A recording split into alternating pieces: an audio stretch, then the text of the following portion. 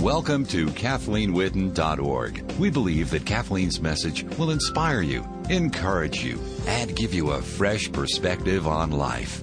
Now, here's Kathleen. I started out with a question, just general question. And it's not really one of those easy general questions, but it just says, what are you seeking in general right now in your life? I mean, like if you stopped and thought, what am I seeking in general right now in my life? You may be someplace where you're driving in the car and you just need to stop and think about this, or you may be in your house, you may be at your workplace, wherever it is, but in your mind, go to what am I doing at this moment? What am I thinking about?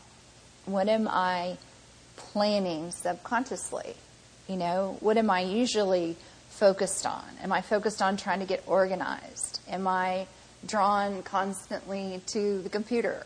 Am I drawn to the backyard's weeds? I don't know about you, but I'm absolutely not. That is not a draw for me. But for some people it is. Am I drawn to the office or back to my bed? What is my focus this morning? Where am I being drawn to? Maybe you're pensively planning how you'll accomplish all the tasks on your long list to do. That used to totally be me. I would be sitting someplace. It didn't matter where it was, and if there was any lull in any part of my brain, I would be thinking, okay, how am I going to knock this out today? I've got to knock this out and this out and this out.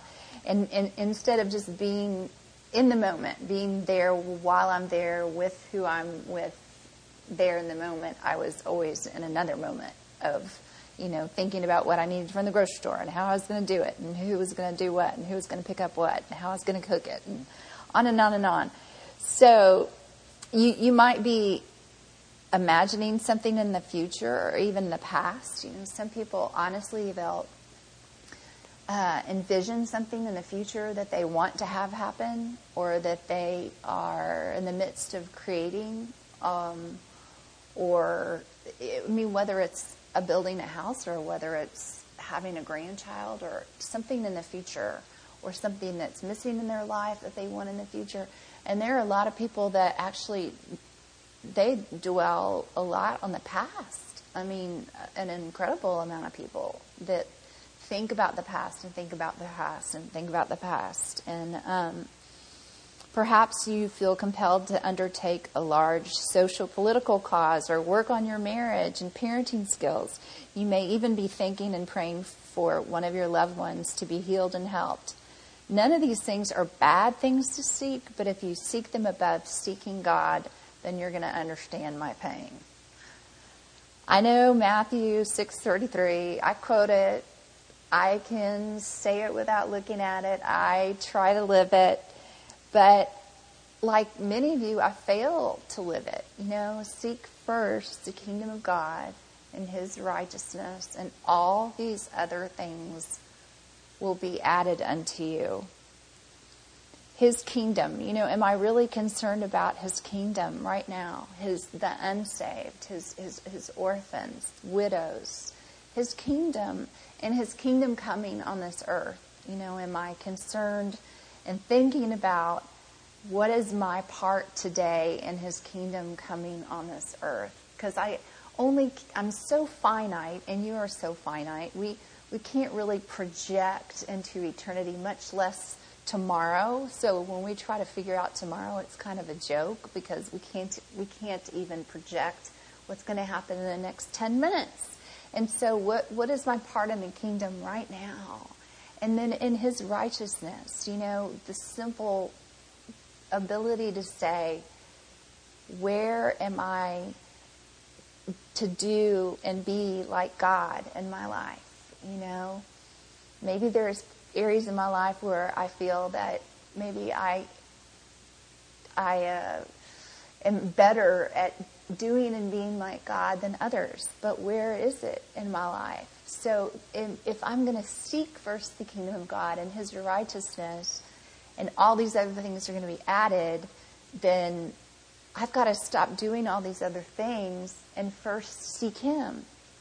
And then most of us have learned that when we do seek him, it's like the doorbell rings and somebody happens to come by, or the phone rings, or we really are seeking him. I'm not talking about just being interrupted, but I'm also talking about how God will interrupt our days in a good way with, this is really what I wanted you to do today. And we don't know until we have that looking back of, wow, I'm glad I sought him and not, whatever was floating around in my mind. Because I don't know about you, but as a human, I can go 100 million miles down one direction and then turn around and go, oh no, that's not even really what I want. Lacey and I were in Colorado, and we don't even have this kind of expendable cash whatsoever, but we started looking at these beautiful, in southern Colorado, just little lodge houses overlooking the lake.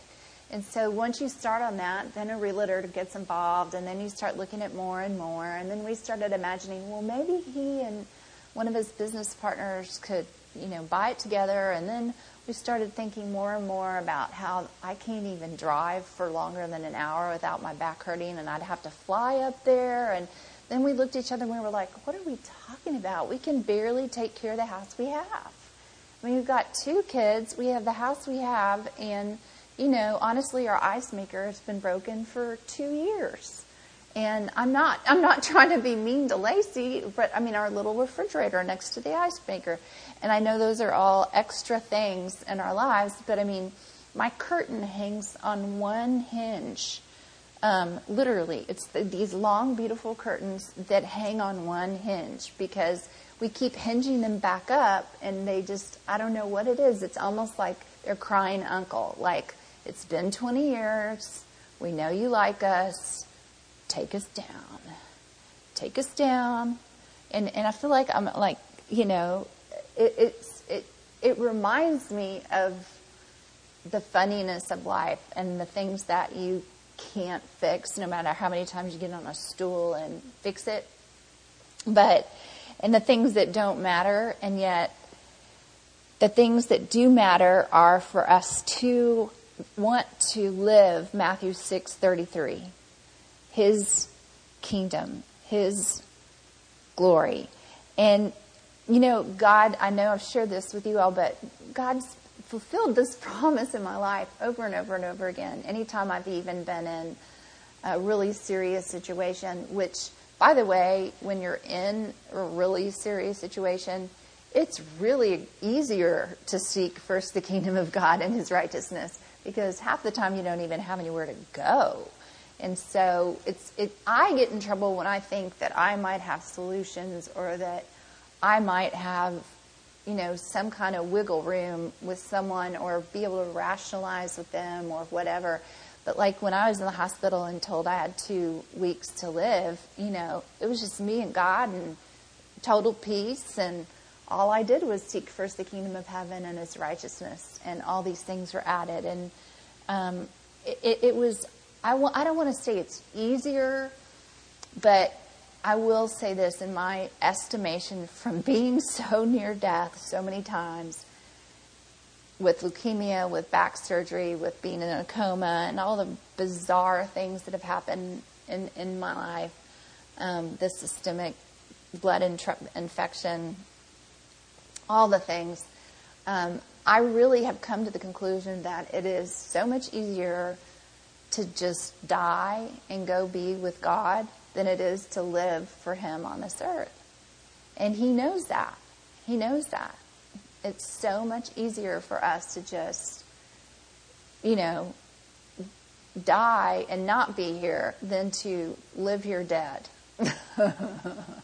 And we're supposed to live here dead. We're supposed to live here and say, God, this is the day that you made, and I'm going to be joyful and glad in it, and I'm not going to worry about this pain, and I'm not going to worry about the things that my mind wants to go to, and I want to tell my mind to be quiet, and I want to lean on you and not be discontent, and not have my face on anything but you. I I had life coach call come in last week, and I'd been scheduling and rescheduling life coach sessions just because of things going on in my own life. And this person, I just was really encouraged to tell this person before our appointment, make sure that in the midst of this horrible time in your life, that you seek God's face and not his hand. And this person said, I don't understand.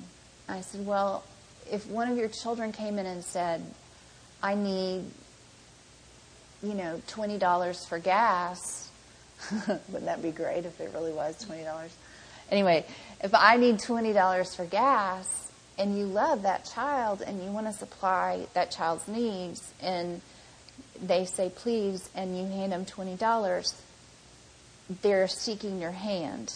I said, but if that child comes in the room and says, I love you, I just want to sit in here with you for a while and maybe talk about what you want to talk about, and maybe have you tell me whatever you want to tell me, and I just want to be in the room with you, that's seeking your face.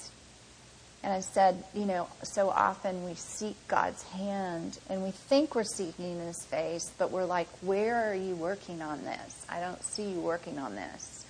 And if we seek his face, we can just get that beautiful picture of Jesus in peace, and that God is not upset. He's not overwhelmed. He's not reading the newspaper like, oh, what?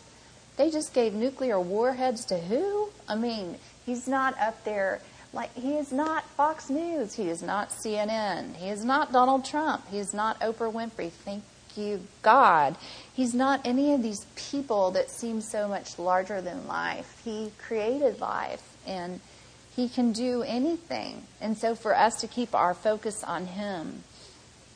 So I'm saying that, do you feel my unnecessary pain? Because as a Christian, we have unnecessary pain, which means that we are just not doing something we know to do. Honestly, I mean, as Christians, there are a lot of things we know to do, but if we don't do them, we create unnecessary pain. If I'm completely out of peace and I need peace, I know to go to the Psalms, or I know to go to prayer or whatever. But if I don't do those things, then I'm creating unnecessary pain for myself. And so, anyway, believe me, there's some huge mountains that we're praying for as a family. And I understand, given the examples I gave previous to this, that this is going to sound really trite and puny. But one of the things that I found myself seeking is we live far away from, my daughter's about to graduate, but my son's school. And so I keep thinking, wait, I don't need to live in the area that I live. I need to live closer to where he's going to be, because the drive and him being in sports, and we have, 8 more years. And so I find a house, Lacey didn't like it. I find a house, I look at over, Lacey didn't like it. I find another one, Lacey didn't like it. I find myself online looking, I'm looking and looking, and it hadn't even dawned on me until this morning, I think, to ask God, do you want me to move? Do you want us to move? That's never even dawned on me, because, why ask God when you can get on Zillow and Trulia and Google? These days you can find out all the answers yourself. So it's in rare spiritual moments of God's timing that he can show me little pictures of, like, a kindergartner that wants to drive a real fire truck to a fire and put out the fire, and how that's sometimes about the maturity level that I am spiritually. Like, I just want to go put out that fire. So I'm going to get in my big truck and I'm going to go and do it. And that God may have even that exciting thing in mind, but it may be that, did I ask about his timing? Did I ask about anything like that? So I found myself, getting kind of frustrated, and looking again at these advertisements all over the city where they specifically don't tell you specifically where they are, because specifically it would make you know where they are, and then you wouldn't look them up. And there's all these little tricks I've found out where, it's the enclave of the view of the lane of the bluff of the whatever, and it's like not even really where you think it is. So anyway, it's just been kind of nuts. So I went back to just, seek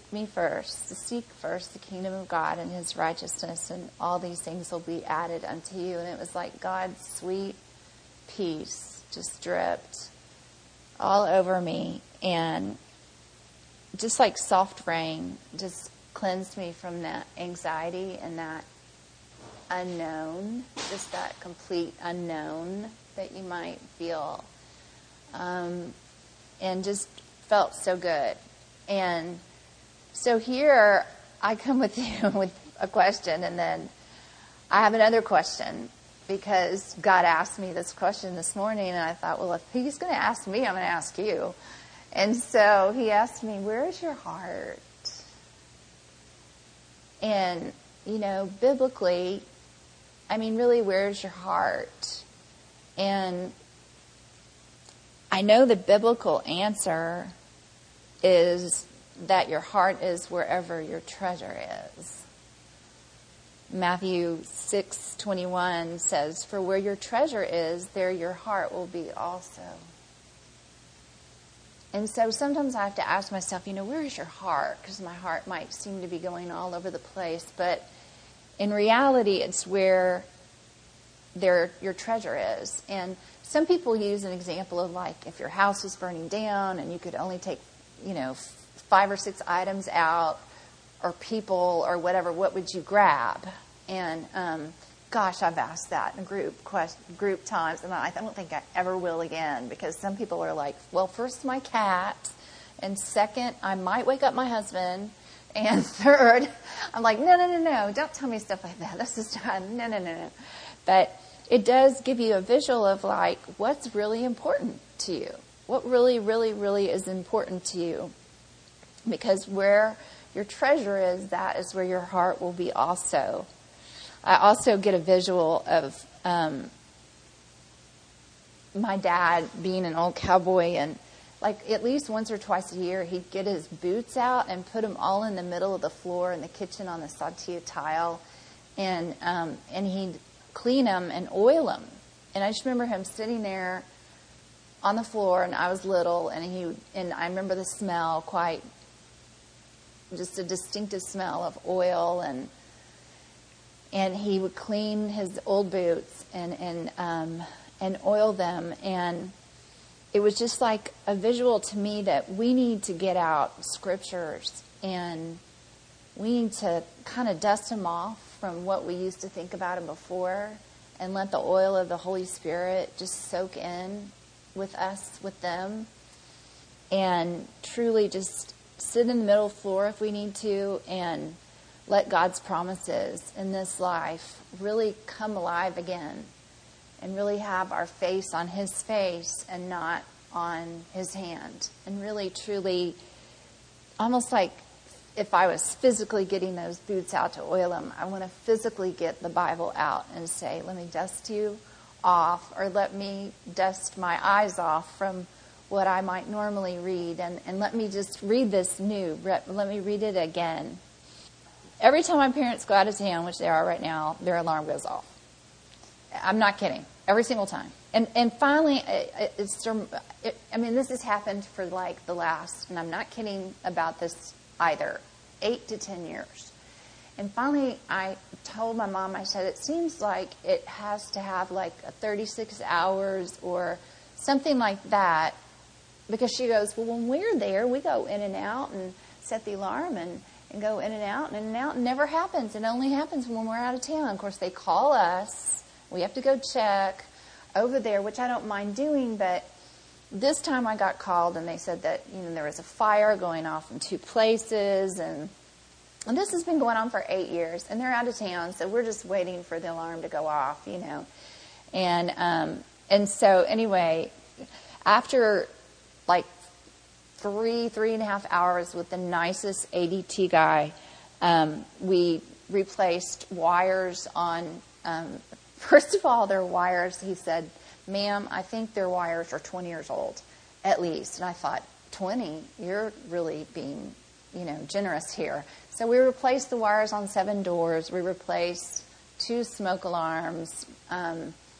And he is going to come back and replace this big battery motherboard thing that they need. And he was just like, none of this has been replaced or updated or at all, reviewed. And what's happening is that, give it a certain amount of time and the computer wants to run through and see if things are working properly, and they aren't. So the alarm goes off. And that was kind of what I thought might be happening. And I thought, it's the same thing with us in a lot of ways, like we have stuff wired into us that's 20 years old, or things that we feel like we have under our belt, or that our house is protected, or that our heart is protected, or that our minds are protected just because we know something.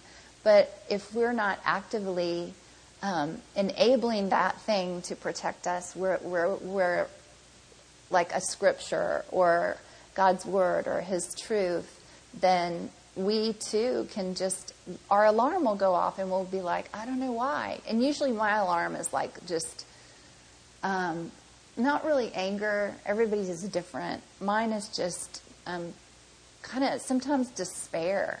Like the alarm of despair will go off and I'll just be like, okay, I have no desire to pull weeds in the backyard, but my bed looks really good right now. I'll crawl back in there.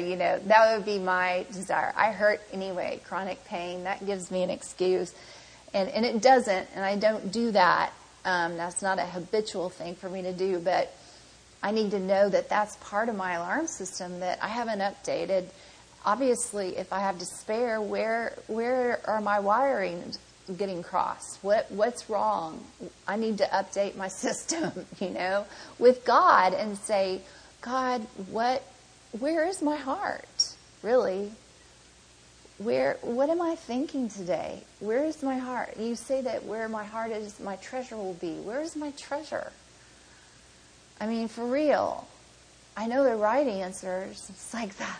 Like I tell my 11th graders all the time, I'm like, would you stop giving me the right answers and the Jesus answers and just give me the real answers? And they do, and then that really shocks you. But that just keeps coming up for me. Matthew 6:19, we spend so much time protecting our stuff, and we spend so much time taking care of our stuff. But think about it this way. I mean, we're talking about like things in your house and houses and things like that. And I have totally threatened to sell the silver and move to, a house that ran off of solar power. And if it weren't for the complete, groundedness of my husband, I would be so all over the place. I don't know where. I'd probably be a missionary somewhere in some place doing something that who knows if God even asked me to do that. But I get so tired of just the whole thought of material things and protecting material things and maintaining material things. But also think about it not just as material things, but how much do we maintain and protect our own reputation? How much effort do we put into maintaining and protecting a certain position that we've taken? How much time do I an effort do I do that, or do I live dead on this earth?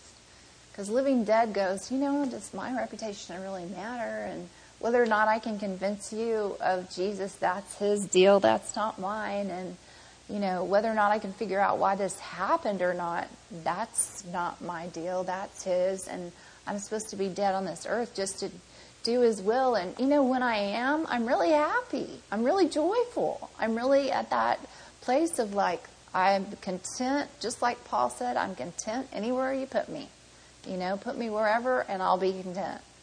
And I've been in some pretty discontentful, uncontentful situations where I was much more content than I ever have been in a beautiful luncheon where I'm supposed to be totally waited upon and content. It's just the opposite. The world lies. So God says, don't store up for yourself treasures on earth where moth and rust destroy, but where thieves break in and steal. But store up for yourselves treasures in heaven where neither moth nor rust destroys and where thieves do not break in and steal. For where your treasure is, there your heart will be also. And I looked at that and I thought, here's the thing. Where your treasure is, your heart will be also. And not to store up treasures on earth, but treasures in heaven. But how do we store up treasures in heaven? How? Because, see, I like it when there's all these big ambiguity things, but I like it so much more when someone will say, okay, but this is how. And I'm not saying I have God's answer exactly. I'm just saying one of the ways that we can look and see where our treasure is where's your time spent. That's just being very honest, blunt, just between you and God. Where's your time spent? What do you think about? I mean, really, what do you think about? And where's your money spent? Those are the three ways that we can find, where is my treasure on this earth? But how do you actually store up treasures in heaven? I mean, how do I actually do that? And, the one way that we can store up treasures in heaven is to obey. Is to obey God. That stores up treasures in heaven. And just to obey Him. And one of the things that I love is that obedience actually, I'll read James 4:6. It says, He gives greater grace. Therefore, it says, God is opposed to the proud, but gives grace to the humble. Submit, therefore, to God. Resist the devil, and he will flee from you. And I think sometimes I spend a lot of time trying to get the devil to flee from me. But I forget that it says submit first to God. And that word sub is so significant because it just means to be under. But it also means to place yourself under. And in the Greek, it was like how the Greek soldiers would place themselves under a certain commander and stay in line with that commander. And so not forgetting also the unsearchable riches of Christ and putting ourselves under Him, knowing that He's got the right plan anyway. And do I do that? Because I don't know about you, but I've got to pretty much make a decision every morning because I can say I'm submitted to God and sneak off and not even know, that I had a breach in the security system. Do you understand? I mean, nothing. No alarm, no beep, nothing. I'm completely out of the house and no one knows. Or I can get that alarm and that beep of like I told you with me, despair over too many things that are way over my head and way difficult to deal with, especially chronic pain. And I can get that knowing of, why am I in despair? Because my hope is no longer in God. What is my hope in? My hope is in fixing something. My hope has been dashed. How come it's been dashed? Because I've put it in man somehow, somewhere. I've put it in somebody else doing something or somebody else following through. And I have to take it back out of that and put it in God. But submit, I love that word because, of course, sub, we all know means under, like submarine. But that word submit really translates in the Greek to put yourself under. So it says, submit yourselves then to God. In other words, God's not forcing you under him. Submitting is you're putting yourself under him. And I love that picture this morning of all of us literally putting ourselves under him. Just saying, I humble myself. I put myself under you, under your will, under your plan, under your goodness. And I just submit to you. And then from there on, he gives us, of course, the grace to resist the devil, which we know can try to get us to start wondering and being a double-minded man, like it says in the book of James, who, can't accomplish anything because they're thinking two things all the time. God will give us the grace to keep submitting to him and to resist the devil. In other words, resist. It's not just temptation. Resist the urge for your mind to wander and say, yeah, but how's God going to do this? Resist for the urge for still needing to come up with a plan B in case God doesn't come through. Resist the urge to let anything steal your peace. And so submitting to God, placing yourself under God, and then resisting the devil, meaning, I'm already out of you're already out of my house. You're not in my house anymore. I'm in God's house, You're on the outside. I'm on the inside. I'm not opening the door to you. And then that would give us such grace every day. But I think it's a daily thing. Here's the thing is, I don't think we can do it just one time and go, okay, I submitted my life to Jesus Christ.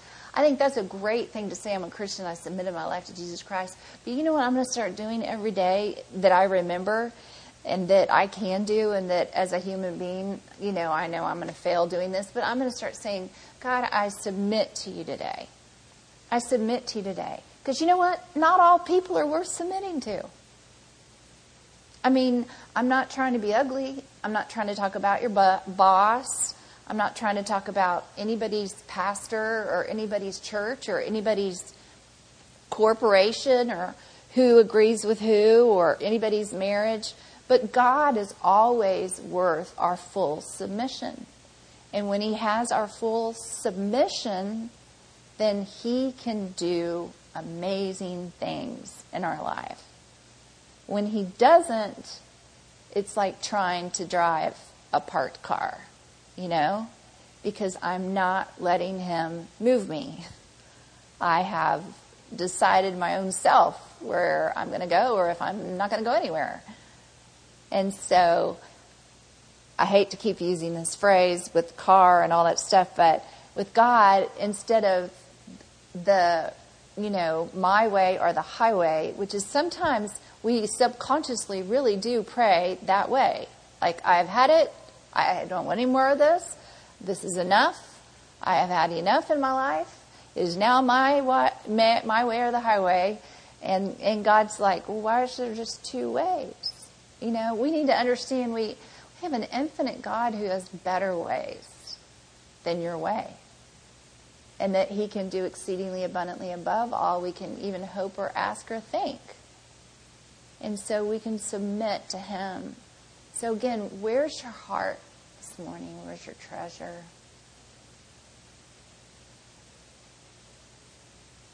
What's important to you? What do you think about? And then can you see yourself resubmitting this morning or this afternoon or tonight or whenever you're hearing this broadcast, and having the peace of God just come all over you as you say, Lord, I'm under you. I know you tell me not to be anxious about anything, but in everything with prayer and supplication with thanksgiving, which is what we usually leave out. I'm supposed to ask you things, but I'm supposed to also thank you. Thank you, God, for the things you've already done. Thank you, God, for the things that you will do. And then really let go of them and then just say, in the peace of God, which surpasses all understanding, will guard my heart and mind in Christ Jesus. We need our hearts and minds guarded, something ADT cannot do. Nothing can do. We depend on so many other things to feel safe, and the only way we're truly guarded is when we have Christ surrounding us and in us and speaking to us, and when we're letting go, and when we're also choosing to be under Him. In Jesus' name, amen. Go to livingjesus.us to hear the rest of Kathleen's message and hundreds more at no cost. Thousands of people in 40 countries download Kathleen's scripture-filled, Jesus-inspired, real-life messages at an increasing rate. Jesus said, "Freely you received, freely give." Matthew 10:8. If you are able, financially join us in reaching the world for Jesus. Go to livingjesus.us and freely give so that those who could never pay will continue to freely receive.